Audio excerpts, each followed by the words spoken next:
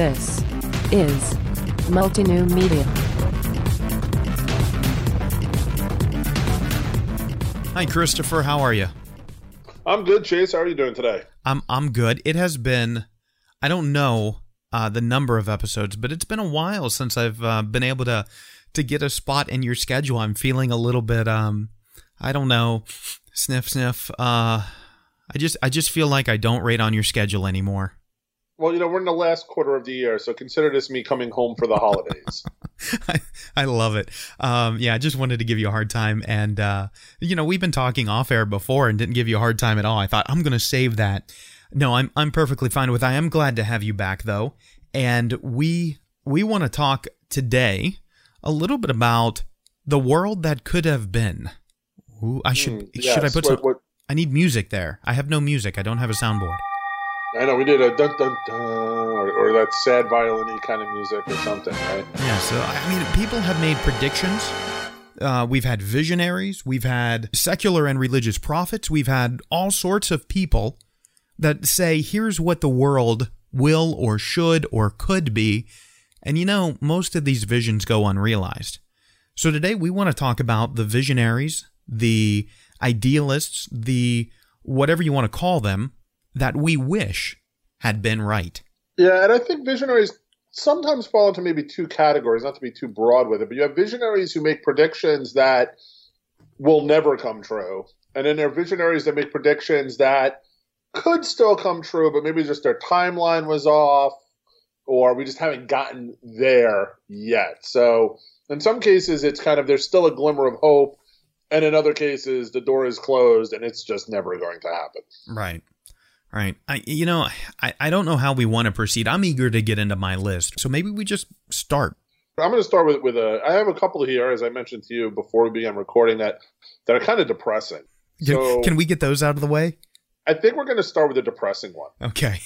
And so I'm going to do a double dip. I'm going to give you two that tie together. And the first one, I'm going to go back to 1893 and Havelock Ellis, a English scientist who was speaking with a guy named Hiram Maxim. And Hiram Maxim is the inventor of the machine gun.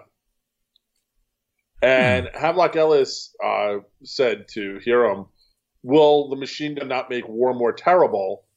And Hiram Maxim said, no, it will make war impossible. Mm-hmm. The idea being that the technology of the machine gun would basically bring war to an end because it would be over so quickly. And I'm tying this in. That was 1893. Let's jump ahead to 1912. And Marconi, where Marconi said the coming of the wireless era will make war impossible because it will make war ridiculous. Because Marconi believed that due to the communication lines being opened up by wireless communication, that there would be no war. So we have two very different, obviously, viewpoints. One is we'll end it quicker, so there'll be no war. And one is communication will be better, so there is no war. And obviously this is very depressing because you think that's 1893, that's 1912. We've made bigger, badder, faster weapons since Maxim, and we've made clearer, easier, more user-friendly communication than Marconi could ever have dreamed of. And yet we still have war. So despite all of our technological advances, we still haven't stopped the fact that people just kill each other. So there's a nice depressing way to kick off this show. It is depressing. And we see that followed up in the 20th century later with nuclear weapons. The idea of a nuclear weapon being an ultimate deterrent against war. And, it's more or less just hey, you can do anything shy of that. Don't push that button. And we're hearing the same conversation now about putting artificially intelligent robotics into battle and starting to get an international legal framework around that. And I mean, how strange is that we have discussions about international frameworks and laws for wars that say, okay, here's how you can and cannot kill people. It's so weird. It's just, again, it's one of those things where you think, as as we as a society advance, as technology advances, there will not be a need for war because we'll have, greater understanding or just greater capability to keep it from happening. And yet somehow still haven't cracked that nut yet. Well, so again, depressing, but there's always hope. No, there is that hope. And you and I used to teach the same technology class for a while. And one of the materials that we had for some students was information about how people thought that hypertext and what we now know of as the World Wide Web today, that when that level of hypertext and information exchange to where one topic can lead to the next without necessarily needing to know where it is or who found it out, but you can get the reference, that whole thing. There were, for hundreds of years, we can find predictions basically saying, that's going to bring an end to poverty, to famine, to war, and we just know it to be wrong. I mean, look what's going on with the web now. It's helping people fight even more, and we have cyber warfare, not just at school kids bullying school kids levels, but also major international action. So yeah, thanks for starting us off on a depressing note. Happy. Since you're talking about machine guns and destruction, I'm going to go with a really bad selection that I put on my list, and this is Alexander the Great.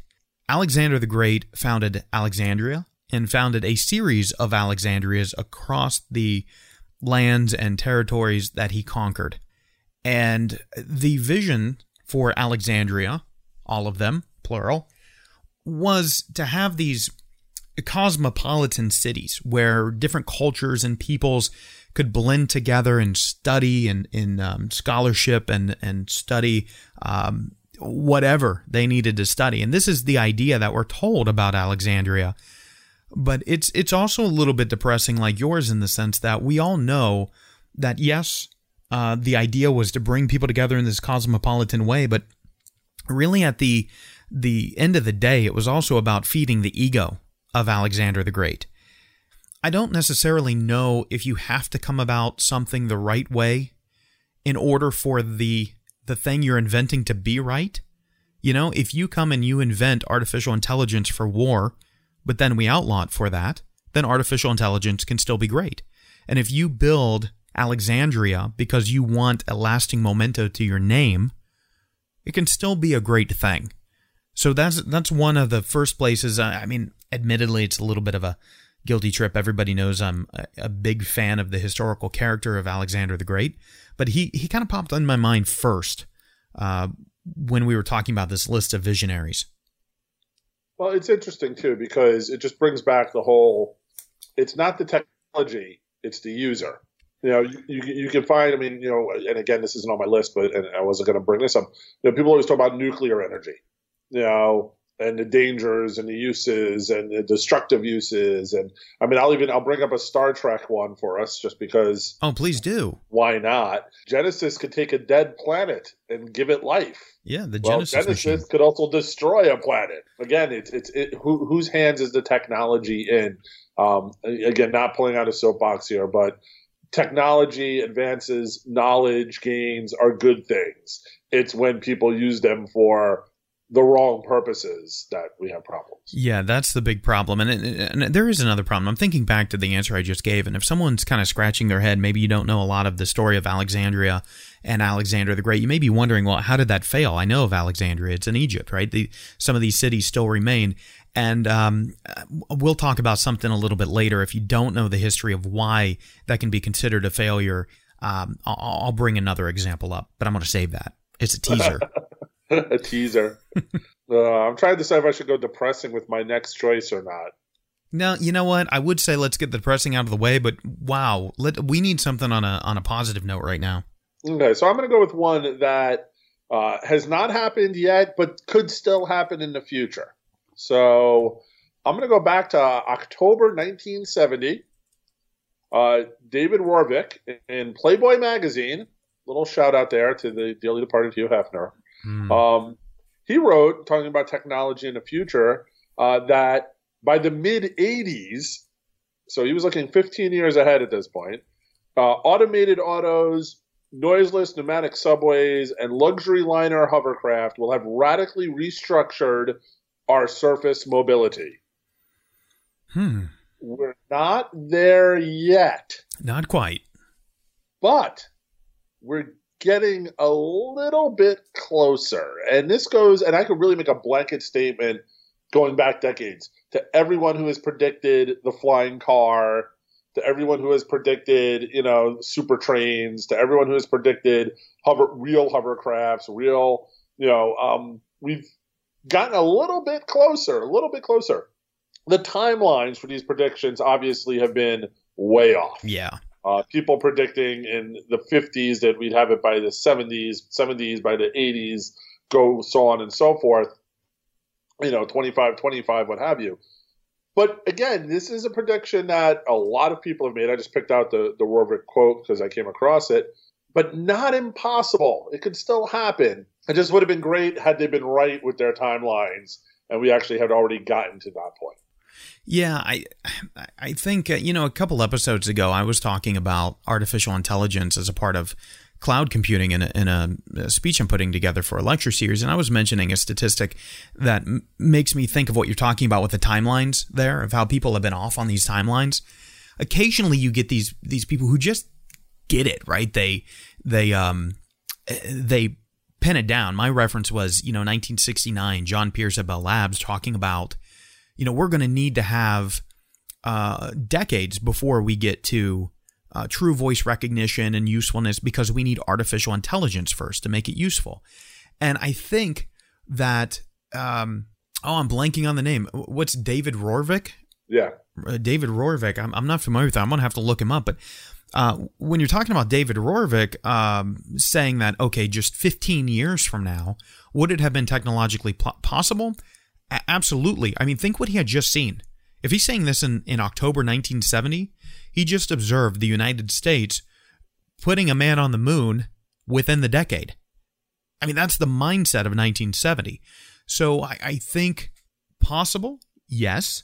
But at the same time, I think why we're going through this list is to teach us that utopia is great, but utopia does mean nowhere. And it's a state of mind that truly can't ever be created in the real world necessarily. I mean, so are we going to have luxury, these luxury trains? Sure, maybe, but we have to remember that on that depressing side, think about your machine gun item. Somebody's going to want to derail it for some reason.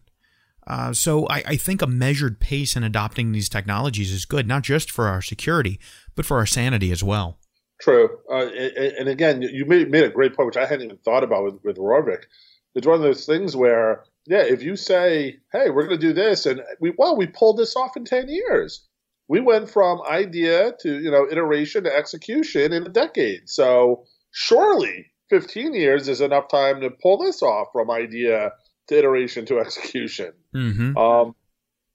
And again, one of the reasons I like this one on my list is because it is still possible. Because some of the ones I'm going to come up with, unfortunately, are not possible at all. Yeah, I don't think I'm going to be driving in 20 years.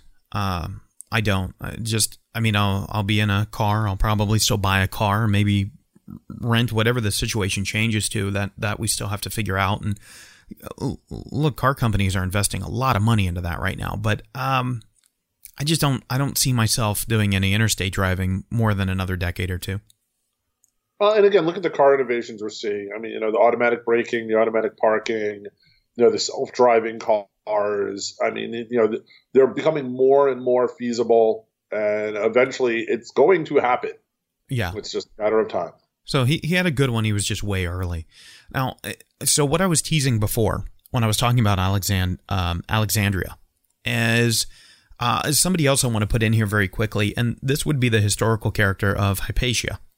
And Hypatia, if you're not familiar, was someone who lived in Alexandria a couple hundred years after its founding, was the daughter of, I believe, an astronomer, and she herself was a Neoplatonic rationalist. She was very well known as a scientist and a philosopher in the city of Alexandria. And if you know anything about her story, she was ultimately killed for being a quote-unquote pagan, which I guess Neoplatonic rationalists were lumped in with pagans, but she was killed by a group of fundamentalist Christians for essentially starting a little bit of a conflict using her, rational thinking. But, I put her on this list not even truly knowing if she had any vision for the future, or not knowing what it was. I haven't read enough about her yet. I'm familiar with the historical character, but I want to put her on this list because she embodied her vision. She was in a predominantly male-led culture, and she didn't let any of that get to her. She said, I'm going to go into the sciences. I'm going to lead the school of Neoplatonic thought in Alexandria, and she did. And she went to civic meetings when other women weren't necessarily allowed, and she lived her vision. And it's my hope that she had a vision for the world being a little bit more egalitarian, a little more rational, obviously, not necessarily in the sense of being Platonic, but being more rational and logical. And I want to put her in here because I mentioned Alexander the Great in the last pick, and she's the great follow-up of Alexandria didn't necessarily work out. War, conflict, strife, murder, all of these things took place in Alexandria, and right now, not all of the Alexandrias remain, we know that, and some are under what some people might consider some interesting occupations. But they worked out for what they needed to be at the time they needed to be, and we know Alexander's lands were carved up after his death. But some good did come out of it, such as Hypatia. She was a witch, Chase. She was a witch. Yeah, no, she definitely was. She was. A lot of people claimed that. She was called a heretic and a witch and a pagan and a this and a that. I mean, one of the few people that, given the chance to go back in a time machine, we all think about the people we go and like punch in the face, like, oh, that stupid character from, this time period, or, so-and-so shot someone, I'd go and punch them and prevent them from doing all those things. We think there are very few people I want to go back and I just want to meet and have a long discussion with. And Alexander the Great and Hypatia, even though they're from two different time periods, those are two of those people I'd love to talk to. I just, whenever I hear a story about Hypatia, I always think and how much innovation did we flush down the toilet by doing that, people? Exactly. And so whether she had a particular vision that she espoused for the future, and again, I need to read more of not just things about her, but anything she may have created. I don't even know what's out there, in all honesty. So if anybody knows, email me, let me know. She's definitely a character I'm interested in, but she just lived a vision, and I think she's list worthy for that, if nothing else. Absolutely. Good pick. Now I'm going to go, should I go depressing, impossible, or kind of humorous? Those are the categories. I'm curious about the humorous, but I'm going to leave the decision up to you. It's just I'm curious what that can mean. All right, I'm going to do the depressing one, I guess, to get it out of the way. I want humorous. You're going depressing. I love it. Go. Hopefully people won't turn off the episode after hearing my next depressing one. Because they get better from here. Yes, they do. No more depressing after this. Just impossible and humorous. So, William H. Stewart, 1969, Surgeon General of the United States. We can close the book on infectious diseases. Oh, I don't think that's depressing. I think that is still aspirational to this day. It's aspirational, but to think that at that point in 1969, and again, you had to look at the situation. You had to look at all the diseases that were stomped out. All the diseases that vaccinations or cures or treatments had been created for. And yeah, in 1969, things were feeling pretty good, and then unfortunately other diseases were discovered and whatnot. And we haven't obviously stomped down and closed the book on infectious diseases, but I like you're turning it around. You're right. There's still hope. There's still time. It's just kind of sad that in 1969, William Stewart and obviously many people thought, hey, we're close to the finish line of figuring all this out. But the truth is, we're still running a race. I think to a degree, maybe we will finish the race. But then what do you do when you finish a race? You start training for the next one. And what I mean by that is there's this little thing called evolution. And, we could beat every single thing that's out there. But I don't know if within a reasonable time frame, us, our children, our children's children, and keep going down that list for a while.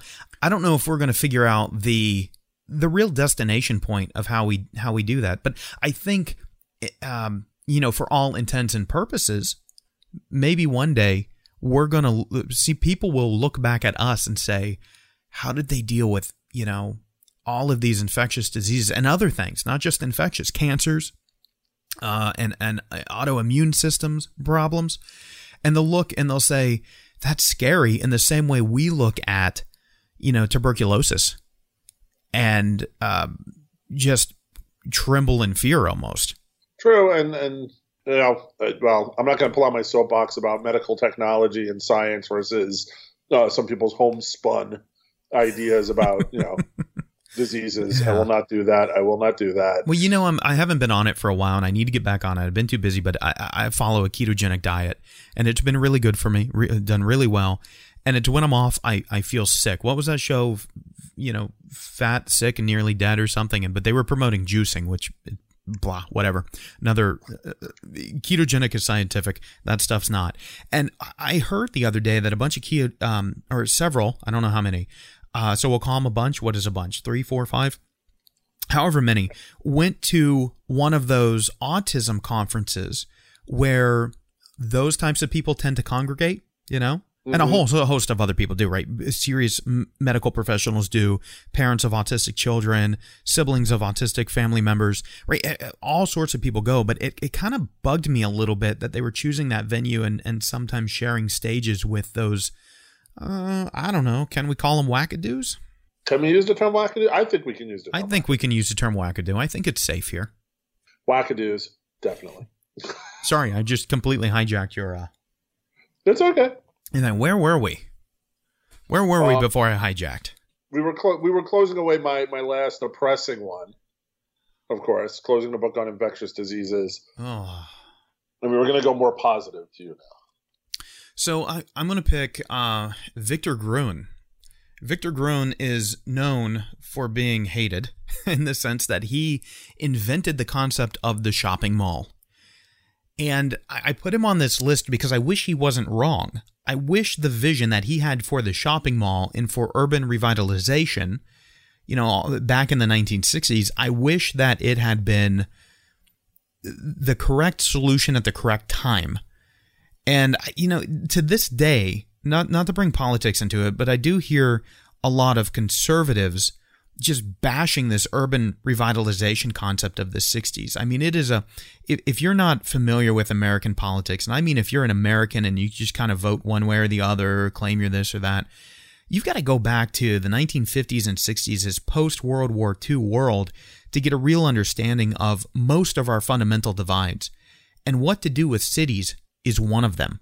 Now, we all love to dream about these futuristic cities, but Victor Gruen had some ideas of how it should be laid out. What type of transportation we needed to put in place, how retail and commerce fit in. And there are these projects. Christopher, you and I just toured one over in the Lake Nona area in Orlando. There are a couple of pilot cities over near Tampa that are integrating this type of idea of how should a residential neighborhood be laid out, how should the energy grid be laid out inside of it, how do people get their health care and their food. Victor Gruen was, I think, a genius way ahead of his time. And a little bit of trivia here. I'm going to add a bonus selection in on this one. If you're familiar with the idea of something we talk about on the show occasionally because we both love it, Epcot, Walt Disney's Epcot, right? The city that Walt Disney was going to build here in the Central Florida area that turned into a theme park. We all know my favorite theme park. But what it was supposed to be was this city. And so think of Epcot in your mind. Go look at Epcot, pictures of it on Google if you're not familiar with what I'm talking about. Look at the original sketches for what Epcot was to be, with an industrial center and this spoken hub type residential area. And a lot of people just look at that and go, oh, he's using theme park design in a city. He being Walt Disney in this case. Absolutely not.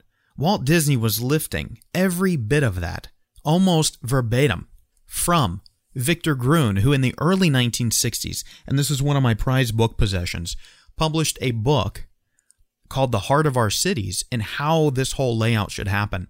And so I in my deepest heart of hearts, wish that Victor Gruen had been right about how the shopping mall should evolve rather than how it did, and how we could revitalize our urban areas and kind of combine this urban, suburban just, I don't know, think utopian city. And I think that vision was amazing. I hope in the future he'll come out to be right. I think we will. I mean, again, the problem with usually a utopian society is at some point greed steps in, and a desire to separate caste systems, or a desire to have complete control and ownership. And instead of it being a community, people working together, it's more of a country club. Where I'm going to decide who gets to join and who doesn't. Yeah, that's what we see. And, I kept mentioning the community you and I toured, and I stuck around there for a few hours after and looked at the houses and went and talked to some of the home builders. And it was kind of that. It was very much a country club of, people bend over backwards and go in debt to get in here so that their kids can go to these schools and all those selling points. But the other side of it is sometimes if you go too much with centralized planning, it may end up being like Soviet Russia and just corruption all the way through. So you have a capitalist nightmare on one end of this spectrum, and you have a socialist nightmare on the other end of the spectrum. And I do think a happy balance in between of keeping the decision-making power in the hands of the people is very important. Otherwise, you're absolutely right. You end up in a dystopia of some type. Just pick your economic system, and you got one on one end, one on the other. Yeah, it's getting that middle of the road between those two extremes to actually work. But if you could have a little yard though, and get on a little people mover, and go to a little train, and go right up to work, I dream about these things. How does that have to be little? Can it be a big train? It can be a big train. It can be a giant train. All right. Now I'm done with my depressing. So good. It's about time. I have my funny, humorous, and I have my impossible. So I'm going to do the impossible first. You're going to make me wait for this humorous. Okay, go impossible. 1911. Thomas Edison. It will be an easy matter to convert a truckload of iron bars into virgin gold. Yes, Thomas Edison figured alchemy would be perfected. Not so much. I have this weird thought, and I'd have to quantify this in some way, but I think we're going to get there. I think we'll have some pretty true alchemy in the future, but it's not like people think when you say the word alchemy. But yeah, 1911, he thought it'd be soon. He was wrong. Yeah, not anytime soon. And while, chemically it could be possible at some point, we're still a ways off from perfecting that one. Oh, absolutely. You're into molecular manufacturing by the point you can do that, and you're breaking everything down to the subatomic, 12 subatomic particles that we know of that have mass. You're building up from building blocks at that point. But think of what that would do to the commodities markets. What's the value of gold if you can synthesize it out of, whatever, anything? True. And again, just not gold. Obviously we think gold, but any material, the idea that you could synthesize, any material from another material, just the idea of the environmental concerns that it brings in. We would mean not having necessarily to mine things and allow the recyclable world to change. And there's so many benefits to it if it were. So do you think we ever will get anything like a replicator? In my lifetime, I don't know. Yeah, I don't know. I know we have some pretty advanced 3D printing, but I'm not holding my breath to say tea Earl Grey hot. Not in my lifetime. Maybe my grandkids. I don't know. We'll see. Yeah. We'll see. Because that 3D printer kind of when the first time I saw the 3D printer, that threw me for a loop. I must say. That made me go, wow. Have you looked at the ones that print? They're printing organs now and using them in lab animals. I have not seen those. Yeah, we're getting. We want to be able to print organ replacements so that we don't have to harvest from the recently deceased. That way, minimal chance of rejection. By the way, if we do that, I definitely need to look that up. That sounds cool. So, when you said within your lifetime you don't think we'll see this, that kind of let me know which one I need to go to next. I only have 2 more on my list, and I need to go to Arthur C. Clarke right now. Arthur C. Clarke, he hasn't been departed from us for what? It's been about 10 years now, maybe. And in the 1960s, you can go to YouTube and you can see all these wonderful videos about how he just, even in the 60s, he just understood how computers would pan out. He talked about a high-definition television with a keyboard in front of it. Like, I have that, and he talked about these devices you'd carry around and how the phones would work and be mobile, and even talked about smartwatches and how you'd make calls from them and leave your telephone behind.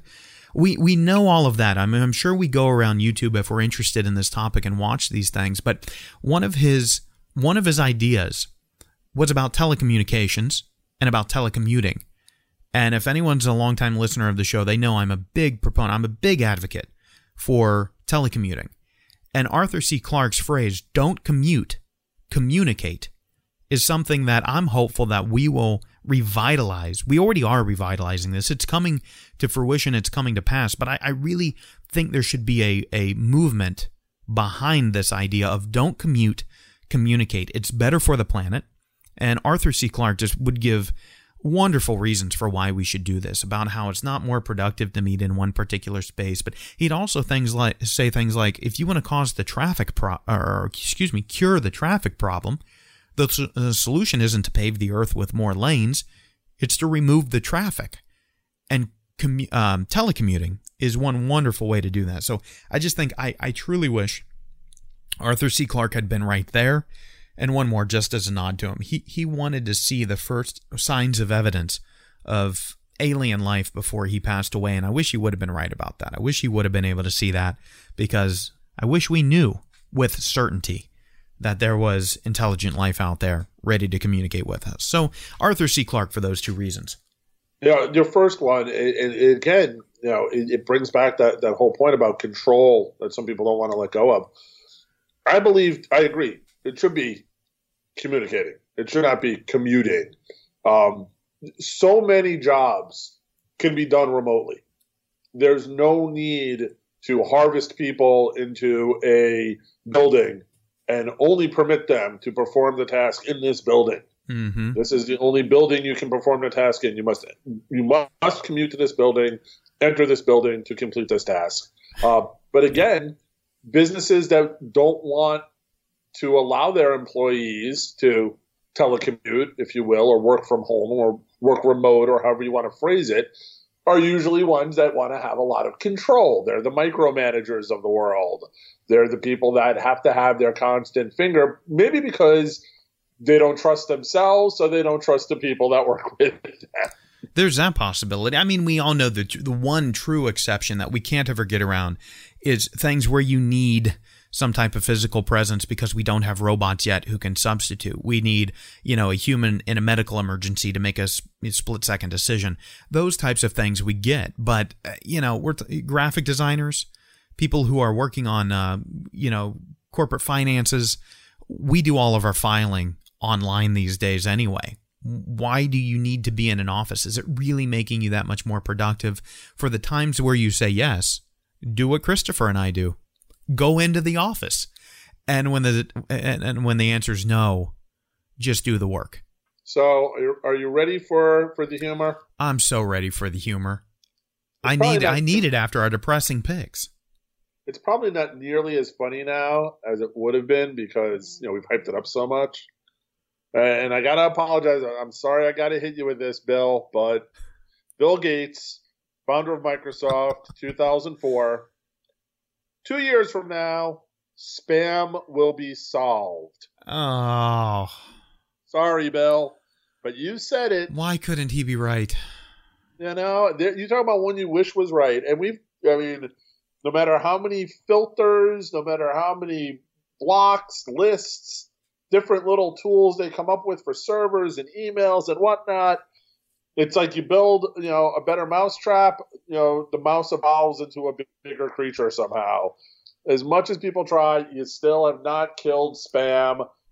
Oh, I wish you were right, Bill. I wish you had been right back in 2004, but here I am in 2017, still dealing with it. I mean, I will give him a little bit of credit. As much as I may be in a breakup with Microsoft for the most part at the moment, I will say that I do run all of my email through them because I get spam, but I don't see as much of it. The only problem that I think, some of these major services like Exchange and Gmail are having trouble with is filtering out the unsolicited but not quite spam messages, right? Not the auto sent, just people doing what people do. I'm not saying I don't do it too, but some of those are not so great at filtering out. And in their defense, even Microsoft's little their little MailChimp competitor that's part of the Office suite, I sent out a test blast email from it to myself, and do you know what my Exchange account did? What? Filed it as junk. I sent it from a Microsoft service to a Microsoft service, and I was like, yeah, this is definitely junk.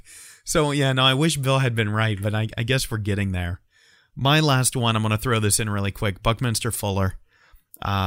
Most of his work, whether it was the geodesic dome or the Dymaxion vehicles, was all about getting the most energy efficient and most global universal solution for all of humanity, rather than trying to push people into using a design that makes sense for just some small segment of people, trying to design and engineer real technological solutions that are human in nature and would work for anybody, no matter what part of the world you live in, no matter what culture you grew up as a part of, and then furthermore, utilizing the sun's energy as much as possible to conserve this planet for future generations. So I wanted to end by throwing Buckminster Fuller in there.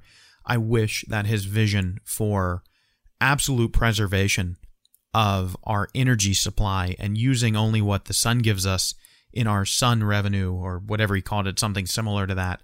I think it was like sun allowance or some financial term. It was wonderful. And so I think we have a pretty good list that we've put together. And if all of these people had turned out to not be wrong, or at least off the mark or in the wrong time frame, I think we may be living in a wonderful world. I was about to say, should we queue up Wonderful World right now to play us out there? I may just do that. I may just break every bit of copyright I can break and do that very thing. So I think it's going to wrap up our list here. And again, if you have some some people who had a vision that didn't quite happen yet and you're kind of bummed about it, send us an email. Let us know. Yeah, let us know. Feedback@multinewmedia.com.